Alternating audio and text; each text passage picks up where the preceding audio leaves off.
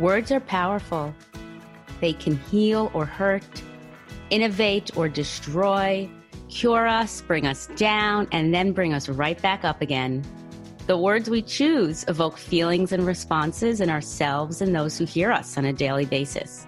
They can even, if we are wise, be life-saving. Welcome to There's a Word for That, a podcast that explores a different word or expression each week and our relationship to it. I'm your host, Suzanne Dressler, and thank you for joining me on this journey. Hello, everybody, and welcome to episode 27 of Toft. There's a word for that. Today's episode is a mini episode, and it's focused on words that I like or love, and words that friends of mine and some listeners really like, and words that they connect to. I don't do a lot of these mini episodes because I can't imagine how anyone would just want to listen to me talk on and on and on and on for 30, 40 minutes or an hour. But I felt it was time for a short episode just about words in general. And maybe I should have done this months ago, but whatever. So the first word I want to talk about, okay, this is I don't want to say newly minted, but a newly worshipped, I guess, word I like, and it's the word grace. And I don't mean grace as in graceful or the name grace or somebody has a lot of grace. I mean giving ourselves grace, giving ourselves a reprieve, giving ourselves some self-love, an emotional hug, if you will, when feeling like shit. I think the past year has brought up a dire need for this word. You know, I don't know about you, but I only know from speaking with friends and colleagues that I think a lot of us feel like life was on hold. And in some ways, I think for most of us, it was in many ways. And I think that we all had plans for 2020 and horrendous things happened to the entire world. And even if it wasn't COVID-based, I know a lot of really awful things that happened to people close to me that were not even related to COVID.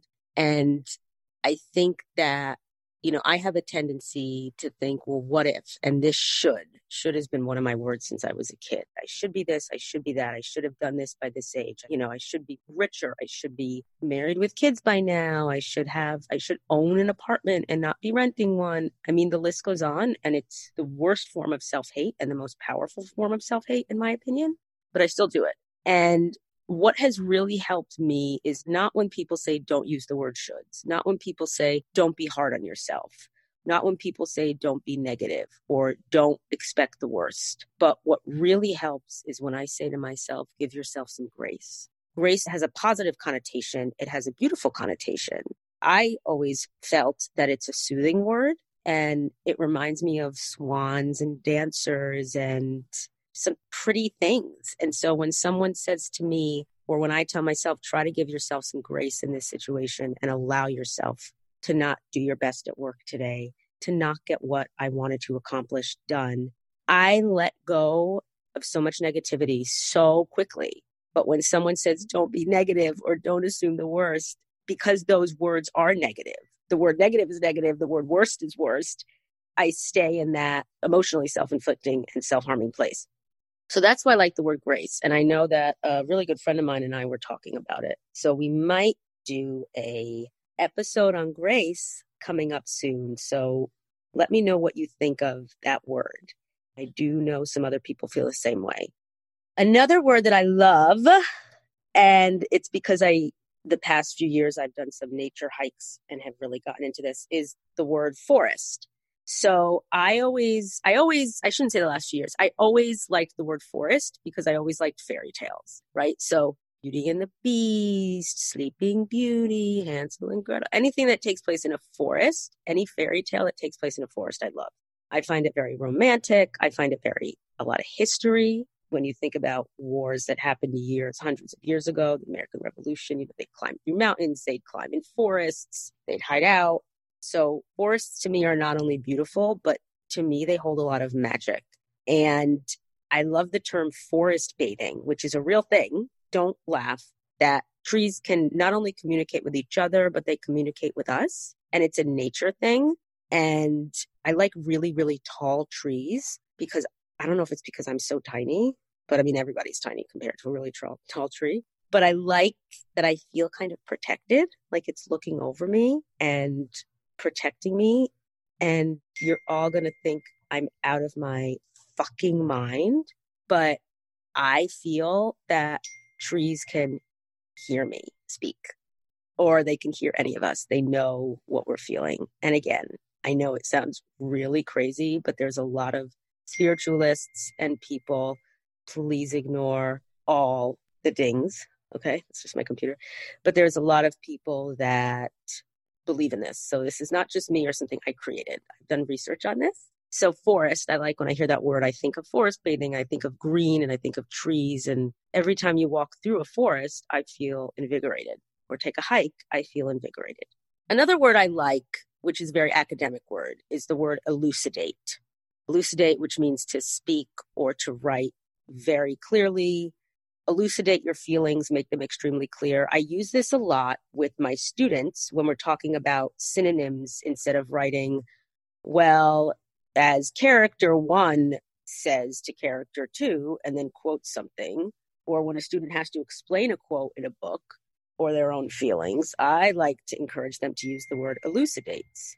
This is the, Joe Smith elucidates his feelings by telling his wife, yada, yada, yada, yada, yada. It's not used a lot, which is what I like about it. I like in writing choosing adjectives and verbs that aren't used a lot. And it makes things very clear because that's what elucidate means. It's more powerful than says. It's more powerful than states. It's saying they're making this point clear. So you should all use that word, elucidates, when writing. Do that, please. Okay. My final word that I'm going to talk about is the word based on, not word, expression, based on. So I'm an artist and an actress and a writer and a singer, as many of you know. And a lot of artistic endeavors and projects are often based on something else, right? Sometimes it's completely original and created in the mind of the writer and composer. But oftentimes books, even if they're fiction, can often be based on things that happened to the writer, can be based on things that the writer saw when they were little. Nothing comes out of nothing, right? Nothing comes from nothing. Like that song, Sound of Music. I must have done something good. No? Okay. Well, whatever. All right. So it often relates to the arts. So a Broadway show can often be based on a book or a true event in history.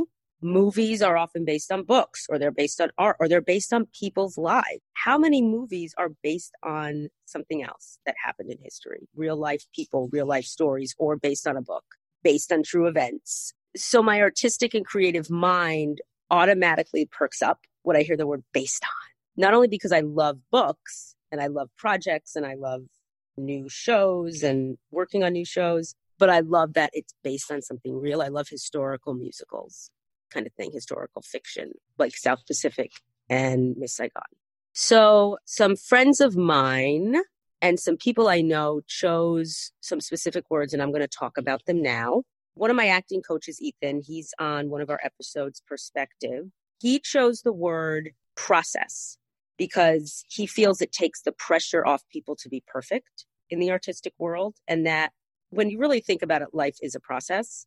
It's not about final endings. That's why he likes that word. And I like his philosophy on that. And not a lot of people use that word outside of the arts. And I think it's a really vital word that we should have in our vocabulary. My friend loves the word connection. Another one of my friends loves the word connection. He has a very interesting reason why. He said a lot of always trying to connect to each other nowadays, doing Zoom and texting and Google Hangouts and all that other very, very interesting stuff. And he says that, you connect with people on a personal level. You don't connect with them virtually. You're breathing the same air as someone. You're having an experience with them that creates a connection, a shared experience with your surroundings. And people need people, right? No man is an island, as that expression goes. My dad told me in college years ago, like, people need people. Don't hang out so much alone, or avoid hanging out alone, and you don't need to have your own room. it's the most important relationship, our connections to learning and to growing relationships with people. How many times have we said something that gets lost in translation or that's misinterpreted? I know I've sent texts that have been misinterpreted by the receiver. I have received texts and I'm like, what the fuck? And it was totally harmless and I misinterpreted it. And it can ruin relationships when we don't connect with people. So he likes the word connection and I agree with him on that. My best friend loves the word, this is a doozy, sesquipedalian, which means a long word or characterized by long words and long-winded. And in the dictionary online, it says sesquipedalian prose of scientific journals. Yeah. So I guess supercalifragilisticexpialidocious would be a sesquipedalian word. Say that entire sentence 5 times super fast. So I love that she said that. And that's why I love her. And her son, who I was talking to, he's 7. I asked him what word he loves, and he loves the word Antigua. They just got back from Antigua, and I said, why do you like it? He says, I like tropical island. So tropical island or Antigua would be his word, which is kind of adorable. Actually, it's very adorable. So there you have it. These are the words that I like and the words that some other people like. I'm doing an episode next week. Episode 28 will be about words I don't like and words that other people don't like. And what's really funny is a lot of people have already told me the words they don't like. It's easier to find words you don't like than words you do. This is why we need to focus on the do, words we do like, words we do love, and include those in our vocabulary and have those as our go-to words. And we feel anxious about the COVID vaccine and how long the antibodies are going to last. Ugh. Okay. So that's it. And thank you all so much. Please go to, if you don't know the actual website, it's there's a word for that .buzzsprout, BUZZSPROUT.com, buzzsprout.com. And it will have links to my Instagram, my Facebook, and my Twitter. And you can contact me there and let me know. You can send me a Facebook message or an Instagram message because I check them and answer them if they're not a crazy person or a bot or somebody posing as the Prince of Wales. So I would love to hear what words you love, and I would love to hear what words you don't like. And maybe I'll include them in next week's episode with your name if you want. So that's very exciting for me. Have a wonderful day. I hope you're all getting vaccinated. If you're not, I hope you're able to get vaccinated soon. Please, please, please keep wearing your masks. They're really not that uncomfortable. And we can all return to our lives sooner if we stay protected and safe. Have a wonderful day. Bye.